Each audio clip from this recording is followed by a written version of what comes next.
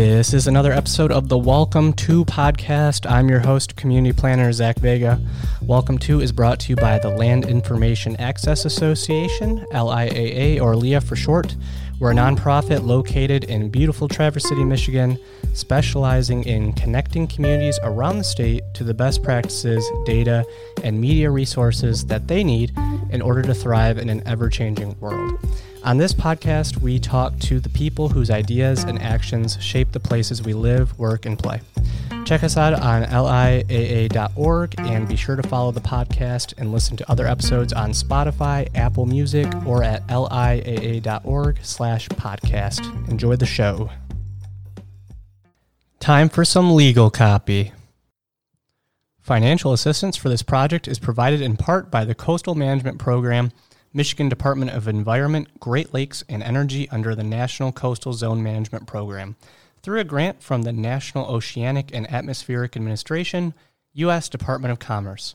Statements, findings, conclusions, and recommendations in this podcast are those of LIA and do not necessarily reflect the views of Eagle or NOAA. This effort is part of the Coastal Management Program's Hazard Ready Coast Program enhancement strategy, which aims to improve the ability of Michigan's coastal communities to prepare, absorb, and recover from coastal erosion and flooding associated with Great Lakes water level changes. LIA, Michigan Technological University, and the University of Michigan serve as primary partners with the Coastal Management Program on the Hazard Ready Coast strategy. Hi, everyone, and welcome to the final episode of the Know the Great Lakes podcast series, as well as I mentioned last week, the final episode of the Welcome To podcast. This is a project I have really enjoyed doing, and I am happy that others have found it interesting as well. I hope that the information that's come out has been interesting and useful if you're a practitioner or a researcher.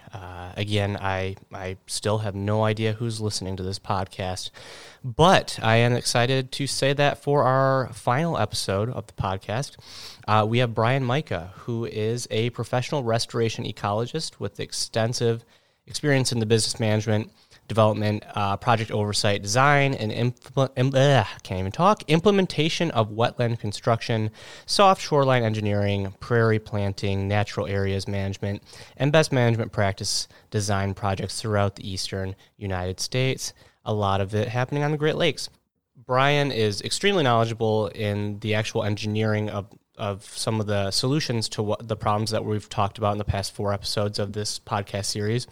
And I think what you'll find very interesting about Brian's work is I think we've, in the first 4 episodes, laid out some of the scientific and the legal issues that come along with the coastal dynamics of the Great Lakes shoreline. And I think Brian is an excellent resource to sort of talk about if you're a local decision maker, and right now you're only familiar with the hardened shoreline options, revetment seawalls, throwing in big boulders everywhere, that Brian, his work focuses on some of those softer shoreline solutions and alternatives. So, that's exciting. So, again, thank you everyone who has listened to the podcast over the past year or so. Interesting times this year. I didn't do very many episodes over the last 4 months because it was quite frankly difficult to be motivated as much to do the podcast episodes because a phone interview often for me is not as much fun as talking to my friends in person. Thank you to everyone again, the Welcome To podcast. And again, my name is Zach Vega, community planner up here in northwestern Michigan.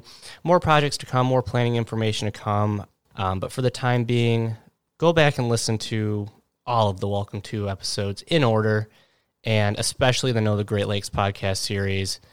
Listen to it 5 times, share it with your friends, tell everyone you know, and thanks again for listening. I really do appreciate it. This is Brian. Hey, Brian, this is Zach. How you doing? Zach, how you doing? Good. Are you ready to go? I am. All right. So I think first thing, we're not as familiar with each other's work, so a lot of questions will be coming my way, or coming your way. First thing I wanted to ask, how did you get involved in the work that you do, and what exactly do you do? I know you work at the intersection of ecology and engineering. What exactly does that mean, and how did you get involved with what you're doing currently? Sure. So I go by the title of restoration ecologist. So my job and my kind of day-to-day work involves the repair of natural ecosystems. So we have, historically and through time, damaged ecosystems in a lot of different ways, and that includes wetlands, lakes, streams, prairies, forests, you name it. So my job is to take a look at how some of those ecosystems have been damaged, and then looking at both the physical parameters and biological parameters and find ways to repair those ecosystems. So every project's a little bit different because every project's been damaged in a little bit different way. Sure. So when you say that, just so I'm clear on it, are you talking about ecosystems that have been damaged by built environment factors like developments, or if there was a mine there and then it was abandoned, or it was just naturally damaged and needs repair? What kind of focus area are you taking on that in that approach? So really, it runs the spectrum. It can go anywhere from the invasion of invasive species to farming and urban development, to working with ecosystems, that work within the built environment, to areas that have been contaminated through historic pollution, mines, excavating. Really, it runs the whole gamut. Okay.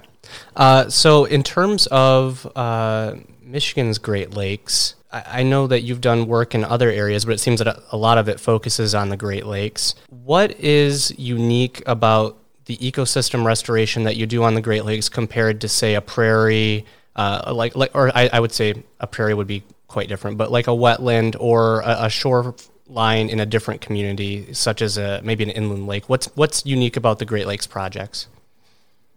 So I would say first and foremost, what's really unique about the Great Lakes is that our shorelines and coastal wetlands are quite literally defined by change. Historically, Lake Michigan will fluctuate, upwards of 6 feet on these 10 to 20 year cycles. And along with that, things like sediment transport, the nearshore hydrology, vegetation, wildlife, all of those different parameters change along with that water level fluctuation. So whereas in a lot of different types of places you might see a little bit more stability, that change quite literally defines our Great Lakes shorelines. Right. And for our listeners who listen to the first 4 episodes of this Great Lakes series, they should know that by now. And the reason I was excited to have you on to sort of conclude this Know the Great Lakes series was that we have a strong understanding at this point of the science behind it, the legal implications behind it, and some of the planning solutions towards it. But what we often, our team, our coastal resilience team, finds that we're lacking in a lot of situations where we're working with communities is some alternative solutions to shoreline hardening, such as revetments and things like that. So one of the main reasons I wanted to have you on today is to talk about some of those alternative solutions that communities aren't often thinking about. So often we hear from municipal officials, they're dealing with high lake level rise, flooding, shoreline erosion that's threatening a lot of homes, and the only solution that they're aware of is shoreline hardening. And so they're often under pressure from the resident, and they typically are willing to provide that revetment permit because it's really the only solution that they see other than what we've talked about in previous episodes, which is just letting the shoreline take its natural course, which would mean the house is lost. So as an elected official or someone who's in a small town, that's a hard decision to make. So in your work, what other options are there for homeowners and municipalities to consider? So when we start talking about options, that discussion really, it needs to start with the understanding that our Great Lakes shorelines change significantly and vary significantly as you move really throughout the state. We have open coastal areas, Lake Michigan facing areas that really never had extensive vegetation established because the energy is just too great. We get different embayments, bays, near shore areas where we might have an island, or we might have a certain geographic or geologic feature that might reduce the energy a little bit on the shoreline itself, and those are the places where you tend to see significant vegetation starting to get established. So as the geology and the geography and just the overall setting changes with the shorelines, our potential solutions for shorelines and shoreline softening changes as well. So when we talk about the different solutions that we have, we like to kind of look at it as a continuum of softness. On one side, we know from studying, natural shorelines that there are settings and there are situations, even on open Great Lakes shorelines, where if you have an appropriate slope and the appropriate sediment and things like that, that vegetation alone, plant roots can actually hold sediment in place and actually minimize erosion. We've seen that in all different locations all throughout the Great Lakes. But that's not always the case. Sometimes we have shorelines where energy is much, much higher. And in some of those cases where we have this continual churning of sand and vegetation is just unable to get established, it becomes much, much more difficult. In a lot of those settings, shoreline erosion isn't as big of an issue when we have lower water levels, because all of that wave energy might break 100 or 200 or 300 feet or further offshore, and those waves aren't really damaging or threatening infrastructure or properties. But when we have high water, such as what we're dealing with over the last couple of years here in the Great Lakes, not only does that high water bring that wave energy closer to our infrastructure, but it also actually causes those waves to be higher. And in those settings, it becomes very difficult, and the energy is just so great. In some of these cases, we have waves that can move 1-ton stones, so significant stones. So when the options that we have from a softening standpoint can range from anywhere from planting and simple vegetative solutions, which isn't always going to be appropriate for these higher energy shorelines, to what we might call biotechnical engineering. And that's where a lot of the work that we do with these higher energy Great Lakes coastal environments lives, where we are combining sometimes either man-made structures or elements like rock and stone and wood and things like that, along with plantings, to abate that wave energy and ultimately get vegetation established again. So some people use the term living shorelines, natural shorelines, nature-based shorelines. There's a lot of different terms that are used out there depending on where you're at across the country.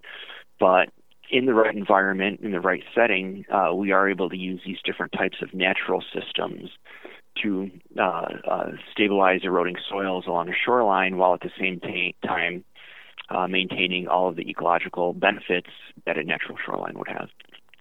So when you go into, let's say there's a community that calls and says that they've got some homes at risk of, the erosion is bringing the lake closer and closer to the homes. It sounds like wave energy, slope, and the sediment type are very important. What other factors are you looking at when you're deciding what solution is most appropriate? So from an engineering perspective, we're always looking at risk. What's the risk of failure? And what we'll often find, and this is a pure anthropogenic factor that we look at, is what's the risk of failure? If you are a national park, a national lakeshore, or a land conservancy, and you're not necessarily trying to protect a structure, then you might be more willing to go with a softer solution. If you have, in the setting that you described, homes, a conference center, significant infrastructure, then our tolerance for risk is going to be much lower. And in those cases, we're going to be much more likely to look at, potentially less soft solutions. One of the other things that we're always going to look at that really complicates issues on Great Lakes shorelines is access. And this is something that I think is often overlooked above and beyond just the pure design is how are you actually going to access a lakeshore to construct whatever design solution you may have come up with? Because when we have a home on top of a 100-foot bluff, very limited access to the water, constructing access alone can be half of the cost of a stabilization or restoration project. When you're looking for an engineering solution, obviously the main goal is to serve the client's need. But I think what's unique about the work that looking through the work that you've completed, that's different from, I think, a lot of the engineering solutions that we hear from across the state is the first solution is typically hardening the shoreline so that the homeowner is satisfied in the short term while the lake levels are high.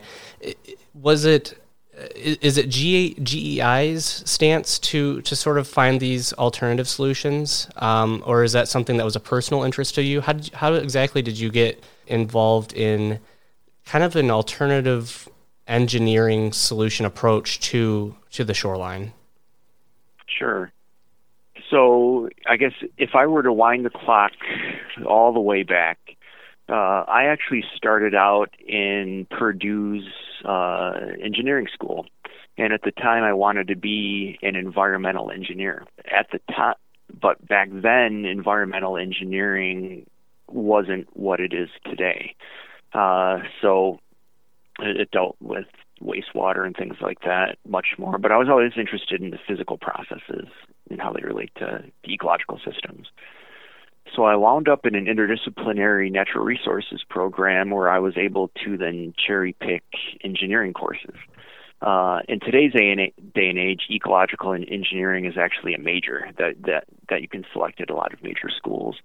But that just didn't exist at the time. But I always had that interest, and having grown up around the Great Lakes my entire life, and studying ecology and succession and things like that, I just always had that real interest.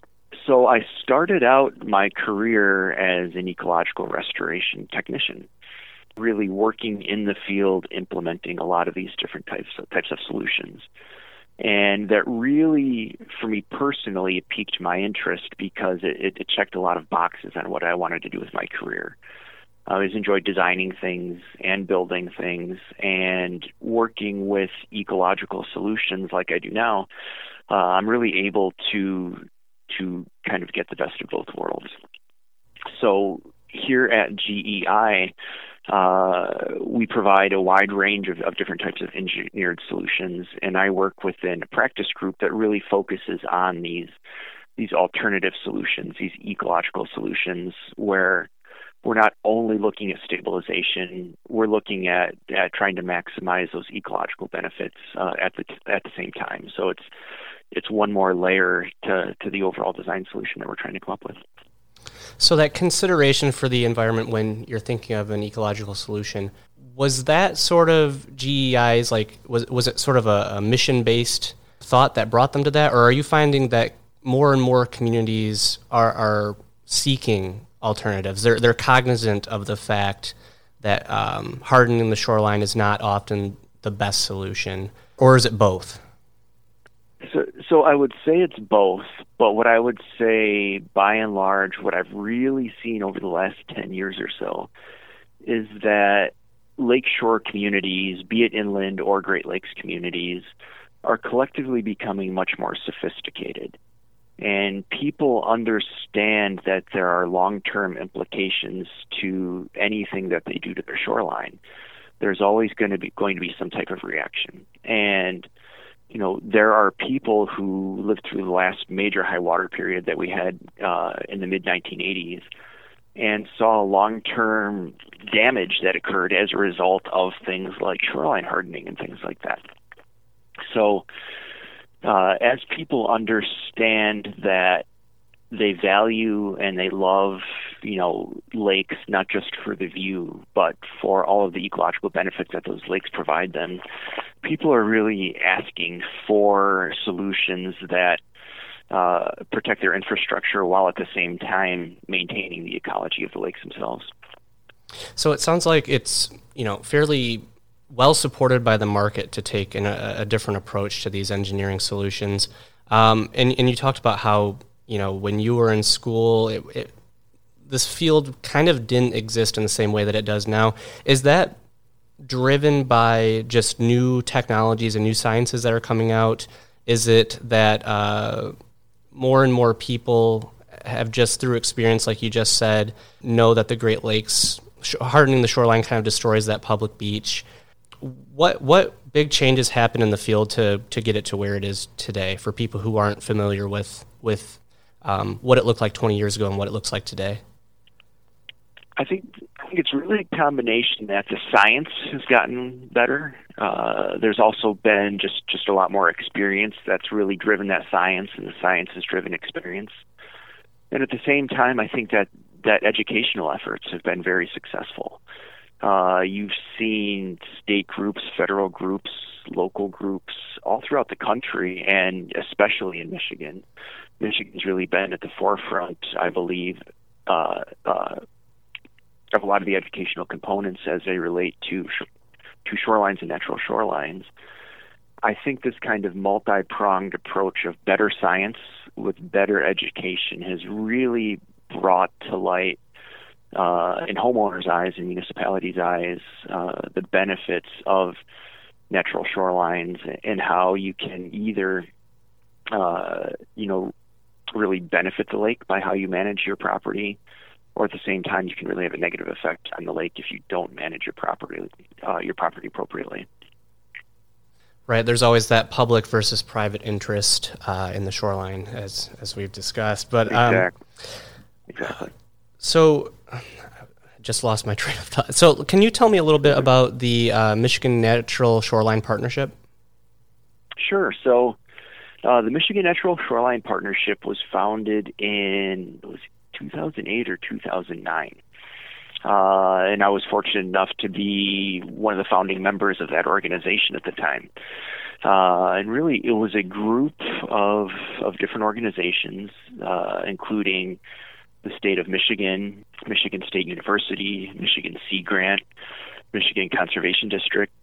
A lot of these different groups, tip of the Mitt Watershed Council, a lot of these different groups got together and really saw a need for natural shorelines for multiple reasons. One being that, our biggest threat to lakes in Michigan is actually the loss of nearshore habitat. So multiple studies have shown this. So these entire fish communities, wildlife communities, they really depend on that land-water interface, that nearshore habitat niche, as a key part of their life cycle. And studies have shown that through development and poor management practices, we've lost a lot of that nearshore habitat.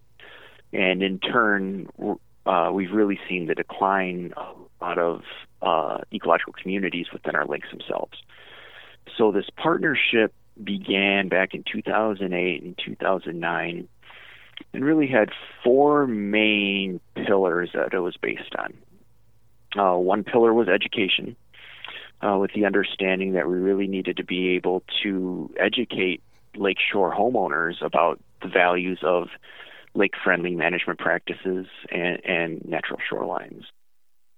There was a policy pillar, and that policy pillar included staff from the state of Michigan, at the time DEQ, now Eagle, and they understood that there might be potentially ways that they could create some incentives within the permitting and policy aspects of shoreline work to actually encourage natural lake shores. The third pillar was training. We recognize that if we're successful in really educating and creating a new market for natural shorelines, well, we needed trained contractors to go out and be able to actually build these shorelines. So we created a contractor certification program to train designers, landscapers, marine contractors on how to actually design and install natural shorelines. And since then, we've been able to certify over 400 people in the state through this program. And then the fourth pillar of the partnership is research and demonstration. So we also recognize that the science needed to advance further to really start to push this whole practice of natural shorelines forward. We needed to have a better understanding of what different types of techniques would work in different situations, and also give ourselves the ability to try out some new and different techniques and see what might work as collectively across the country this entire practice started to move forward. And before I forget, where can people find information on that certification program? So there's information available on the certification program on the Michigan Natural Shoreline Partnership website. It's mishorelinepartnership.org. It's mishorelinepartnership.org. And on our website, there's literature, there's extensive information where people can just learn about natural shorelines. We have a series of YouTube videos, and there's also information on that certification program. Great. It sounds like similar to what we're doing with this coastal resilience team of just partnering a lot of different entities to make sure that we're all on the same page in what we're promoting. Working with a lot of different agencies, you're working with contractors, you're working with the state, you're working with federal entities. What have been some of the roadblocks that you've run into since starting the partnership in 2008? What have been some of the challenges? Sure. So changing mindsets has certainly been a part of it. And part of that has come from, creating a change from what historically has been done. And then part of it is also understanding, how to better convey our message and teach practice of natural shorelines better. The language that we choose is very important, and we had to understand how best to create language and techniques that would not only teach designers, but teach marine contractors and shoreline landscapers and municipalities and homeowners and lake associations all at the same time, so how to really connect with those different groups. And I would say the other part of that, one of the real roadblocks that we've seen is that when we first started the partnership, we didn't really know where things were going to go. It was an idea. It was something that a group of people felt very passionate about, but we really didn't know where it was going to go. So the partnership at the time was developed around Michigan inland lakes, and the techniques that we taught were really focused on lower energy systems. We viewed all of that as kind of a starting point. Well, what happened fairly quickly is some people tried to take some of those lower energy techniques and apply them to higher energy systems. And then there were some failures, and then people would say, well, natural shorelines don't work. And that wasn't necessarily the case. It's that it was the wrong application for the wrong technique for the wrong setting. So what we quickly saw is that there's a real need for natural shoreline restoration techniques for moderate and higher energy systems, and there's a need for training to go along with that. And at the same time, we understood that Michigan's inland lakes were one thing, but the Great Lakes also needed education as well. So several years ago, we actually modified the mission of the Natural Shoreline Partnership to cover all of Michigan lakes. So now we don't only focus on inland lakes, we focus on all Michigan lakes, which includes the Great Lakes. And we're developing new training and new educational materials that focus on these higher energy systems, because we're understanding that that's really where there's a need across the state. Yeah, you sound pretty busy. Are you? So is a lot of your? How do you split your time between sort of the education resources and the training versus the hands-on engineering work? Sure. So the thing with the Michigan Natural Shoreline Partnership is that it's an all volunteer organization. So there are some staff from Michigan State University and the state that are given some dedicated time as part of their job descriptions to help with the program, but a lot of other folks within the organization participate just because it's something that they believe in, and that's where I lie. It's something that I believe in, but at the same time, in my working as a consultant, I find benefit from learning about natural shorelines through the partnership, and at the same time, I'm able to bring some of my specific project experience, whether it's design or construction, to the partnership to then help teach some of the certification program. So, as with any volunteer organization, there tends to be a bit of an ebb and flow as far as the amount of time that goes into it. Typically, we get a little bit more active during the winters, and during the summers, things tend to slow down a little bit within the partnership itself, as everybody who's really working as a member of the partnership just tends to get busier during the spring and summer months. Sure. And so one of the things that I noticed for people who didn't attend, we did a Coastal Leadership Academy hosted by the Michigan Association of Planning for Emmett County, which is in the northwest lower peninsula of Michigan. And I know I noticed that while you were giving or answering questions, I should say, that you're hesitant to generalize solutions. So it seems to be that each site has unique features and that it's really case by case. So when people ask you, okay, if we're not going to do hardened shoreline and we want to do a soft solution, what do we do? And you're like, well, we have to look at the site first. Can you, in that sense, can you give an example of some of the more typical or more common solutions that you employ on the Michigan shorelines, and then a couple examples of some of the more unique solutions that you've had to go into? Sure. So, late last summer, we actually did a follow-up monitoring of over 20 different shoreline restoration sites that we'd worked on in a drowned river mouth that was right adjacent to Lake Michigan. So, fairly high energy, not Lake Michigan high energy, but some areas that got 5 to 6 to 8 foot waves at times during extreme storm events, and still experienced all the same water level fluctuations that we see within the Great Lakes. And what we've found is a commonality in restored shorelines that have been able to be resilient to these water level fluctuations.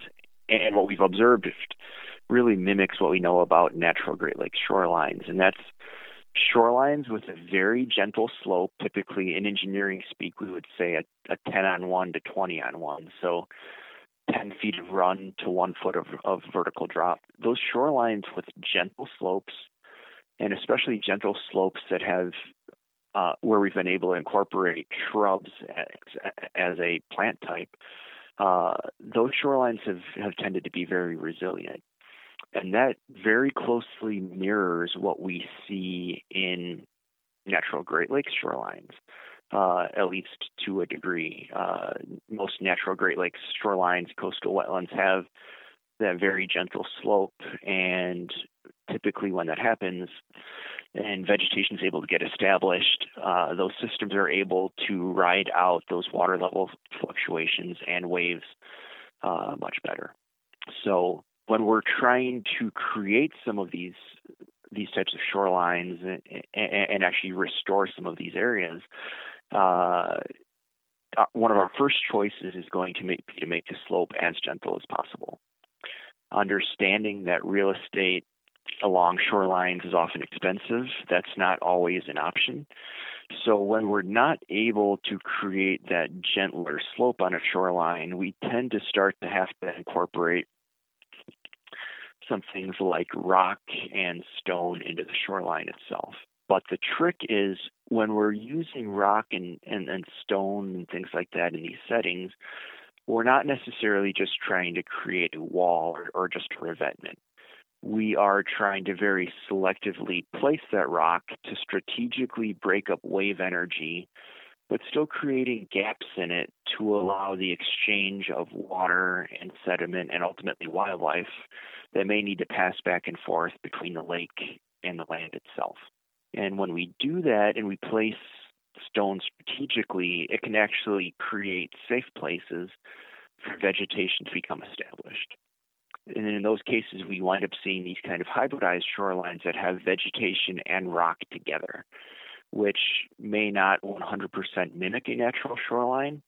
But when we're dealing with the intersection of the built environment, we have to understand that we can't let the perfect be the enemy of the good, and that we have to hybridize some of these solutions where we can still maintain some ecological benefits by strategically incorporating rock and vegetation together, while it's still at the same time still keeping things functionally stable. And so let's say, like I said before, most of the communities that we go into, the first issue that they bring up in terms of how they're responding to the high waters is someone's been issued a permit from the state, and we don't have any other solution in mind except to also issue them a permit if that's even handled at the local level.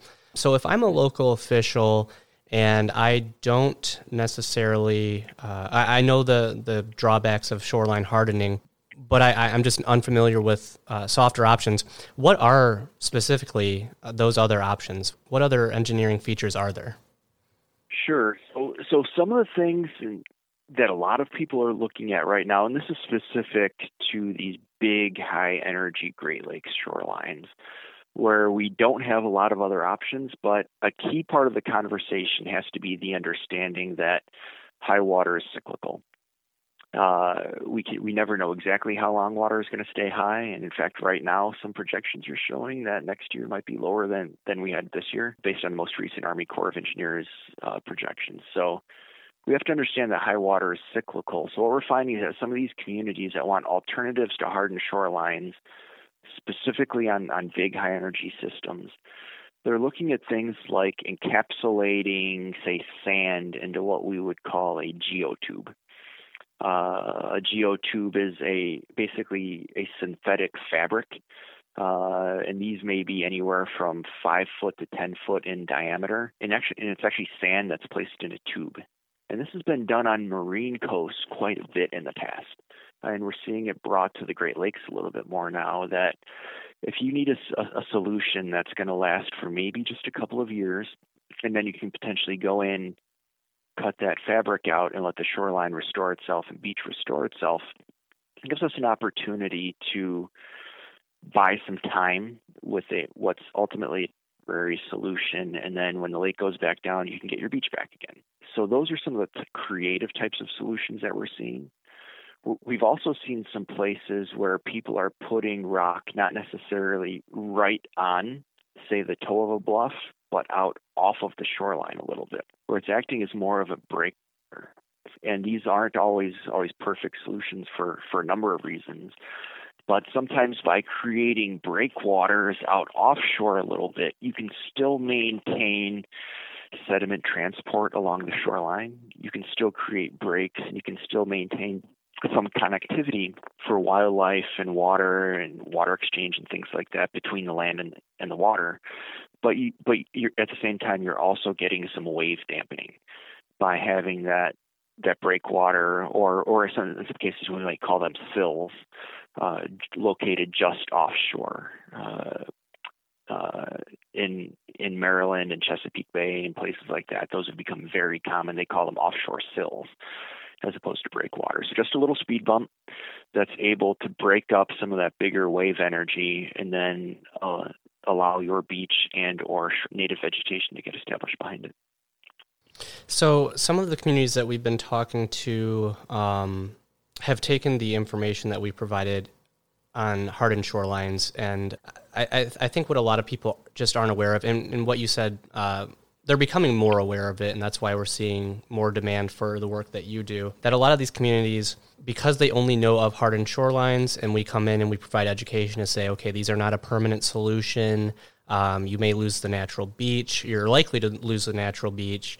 And then if the water just keeps rising and destroys the revetment, now you've got a costly cleanup and no longer access to the beach. So some of the communities that we're talking to are we're happy that they're taking this to heart, and they're saying, okay, well, we're going to ban hardened shorelines in our zoning code, which, if that's done, it sort of leaves property owners with the option of losing their home or moving their home. So have you worked in any communities or through the education portion of the Natural Shoreline Partnership or the research portion, have you seen any communities place any alternatives to hardened shorelines in their zoning? So I don't believe in Michigan that I have seen that. But the state of Wisconsin is actually one of the, I guess I'll use the term, one of the more progressive governing bodies that I've seen as it relates to natural shorelines. And the state of Wisconsin, in their statute, has a tiered approach. So they've developed a system when you go to apply for a permit to do work on a shoreline. You have to categorize the energy of your shoreline by low, medium, or high. And there's a series of calculations that need to be run through and things like that. And any shoreline that's rated as low energy, the state will not allow any kind of a hardened shoreline. But then when shorelines have moderate or higher energy, they are more open to hybridized approaches. So they use this tiered system, which I think helps to balance things a bit. Because you can understand from a municipality standpoint, if a municipality bans all hardened shorelines and somebody loses a house, then there's potentially significant liability associated with something like that. But going with these kind of hybridized or tiered approaches, I think, could be a way to help encourage or even require natural shorelines on lower energy systems, while still recognizing that in these higher energy systems, the wave forces can just really be extreme and can be a serious threat to infrastructure. Okay, so it sounds like there's been a statewide approach to this, but in terms of any local action, no examples so far. I not that I can say that I've seen. I have seen some lake associations ban the use of hardened shorelines, but not necessarily a governing municipality. I haven't seen that just yet. And so when you when you're coming in, you're coming in to solve a problem. What are some of the, in hindsight, problems that you've seen that could have been more easily avoided, and that you would again, we don't want to generalize, but some recommendations to communities to don't do this? The great big airplane view thing that I would say first is that planning matters, and that's very. Thank you for that. It's hard to. It's hard to plan when you are in a reactionary setting like we are right now with high Great Lakes levels. But so the time to do the planning is really when water levels are low, when you have the time to address these issues. But I've always felt like the trouble is that if you try to plan for something that's not an issue right in front of you, people are much less likely to buy into it. I like to say people would much rather go to the doctor and get medicine once they get sick than they would eat a carrot ahead of time to try to prevent getting sick in the first place. And I feel like better planning when we're in a non-emergency or non-reactive setting could help us, mitigate and alleviate some of these issues when we do get into extreme situations like we have right now with these high Great Lakes water levels. And that can include anything from extending setbacks to determining where you put roads to your ability to establish a natural shoreline is much better when water levels are low and you can get plants rooted in than when they're high and you're getting shorelines battered by high waves over and over again. That is certainly the issue that we've run into in the 2 years that I've been working on this. Is a lot of communities call and they want engineering solutions from us, and we have to explain, no, we take a 20-year approach to this. So, what findings, whether it's through the Michigan Shoreline Partnership or Natural Shoreline Partnership, or through the work that you do with GEI, what are sort of some of the new findings that you're excited about? Let's say in the next 5 to 10 years, in terms of finding solutions to this issue?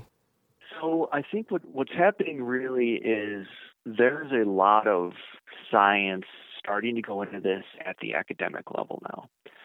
I think that what's happened is a lot of these techniques have historically been practitioner driven. People went out, they tried something, it worked or it didn't work. Sometimes they could explain why it worked or it didn't work, and then you went on to the next project. And I think what we're seeing happen more so now is you're seeing, wave theorists combine with ecologists and start to really look at the specifics of how waves affect plant roots or sediment transport or all of these different types of things. And one of the best examples I can give of that is Dr. Denny Albert, who worked in Michigan for a long time. He's out at Oregon State University now. He studied Great Lakes coastal wetlands for the last 50 years. And he's out at Oregon State now that has a world-class wave tank that they use for studying waves and tsunamis and things like that. Well, Denny took three-square bulrush, which is one of the most common species that we see in all of our Great Lakes coastal wetlands all throughout the Great Lakes, including in places like Whitefish Bay that get big high energy.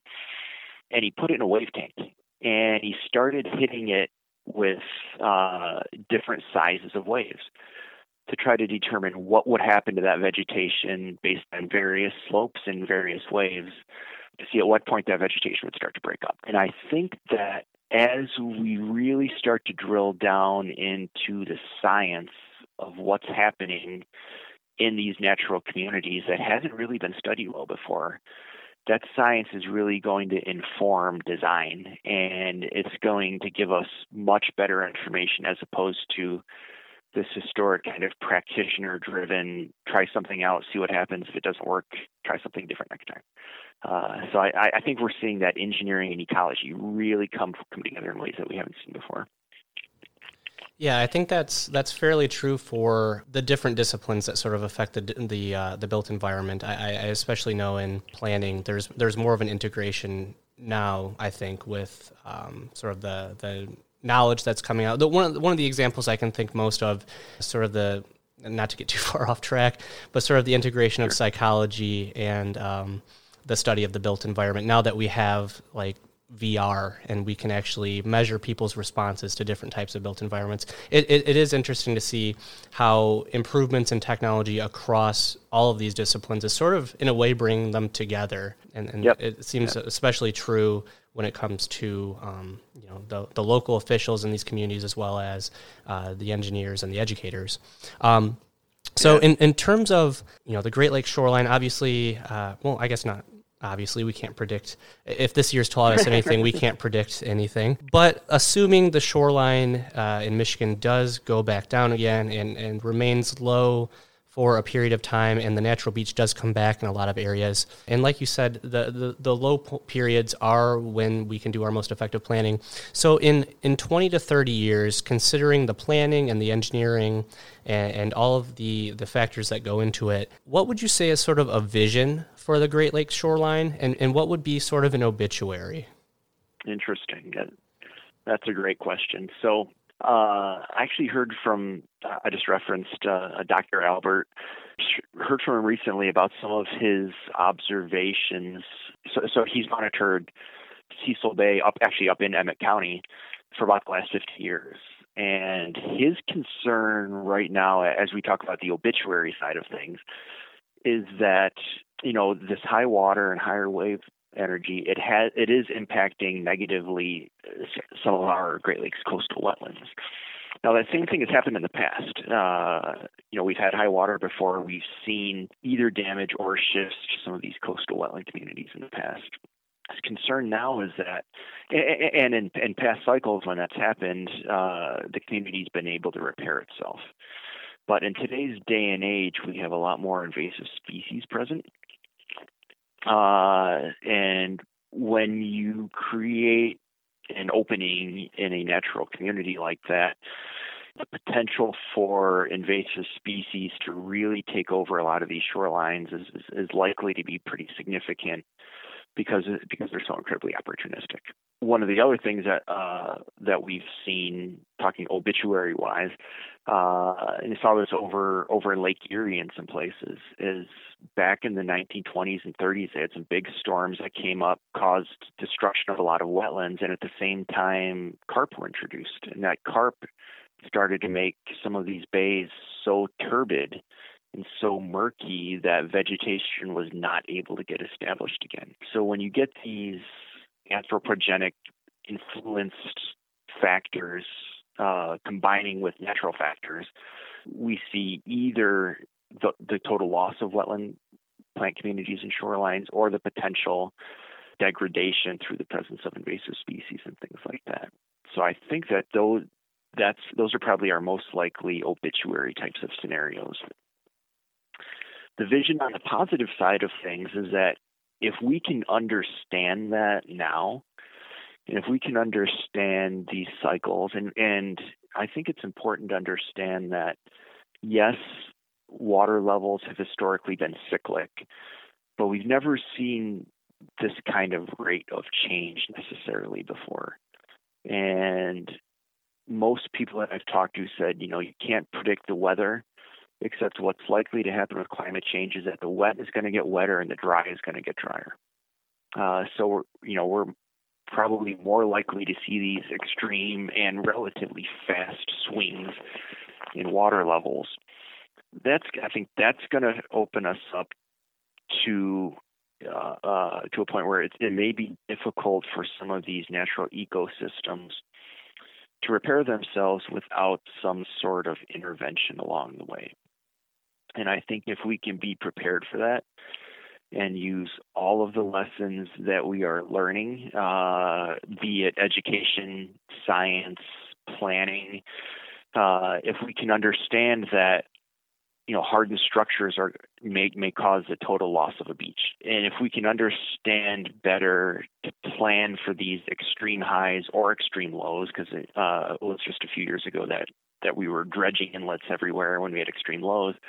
If we can plan around those and understand that those are generally going to be temporary impacts, then I think we can come up with a set of tools that are going to allow us to ride those out, still allow us to have communities along the shorelines while at the same time be able to recreate on these shorelines by maintaining beaches and also maintaining the overall ecology and natural processes of these shorelines themselves. So I realize that's probably a big statement, but I think that's where we may be going is we're going to take all this knowledge that we're gaining right now and we're going to turn it into tools that are going to allow us to maybe not panic the next time we get an extreme low or an extreme high. Well, we will we'll check back in 20 years from now. But we'll see what happens. Sure. In the meantime, though, I appreciate you taking the time to do this. I think this is going to be really useful information for people in a variety of disciplines, whether they're a local official or a student who didn't even know that this work existed. So thanks for that. Is there sort of a final message you'd like to leave people with in terms of this topic area? So in general, what I always like to say is just think holistically. We live in the Anthropocene. I have a friend who says that quite often, that it's impossible to separate humans from nature anymore. And if we understand that no solution is ever going to be perfect, but if we think holistically, we can protect nature and we can protect the environment while at the same time still thriving within our communities from a very human standpoint. I think we can integrate all of these different concepts and all of these different ideas together into a really sustainable way of living on and living in our lake shores. All right. Well, thank you very much, Brian. Where can people find more information about, I know you mentioned the Michigan Natural Shoreline Partnership website. Is there anywhere else that people can find out what you're working on? Sure. The Michigan Natural Shoreline Partnership website is always a great one to go to. There's also a significant effort in the Northeast called the Living Shoreline Academy. They've done a lot of good work. And if anybody's interested in learning a little bit more about the company I work for, our website is geiconsultants.com. And on there we have examples of some different projects that we've worked on as well. All right. Well, thank you very much. And again, appreciate your time. I appreciate the time. Thanks a lot for talking today. Welcome to is brought to you by the Land Information Access Association. Music was provided by Blue Dot Sessions. Thanks for listening.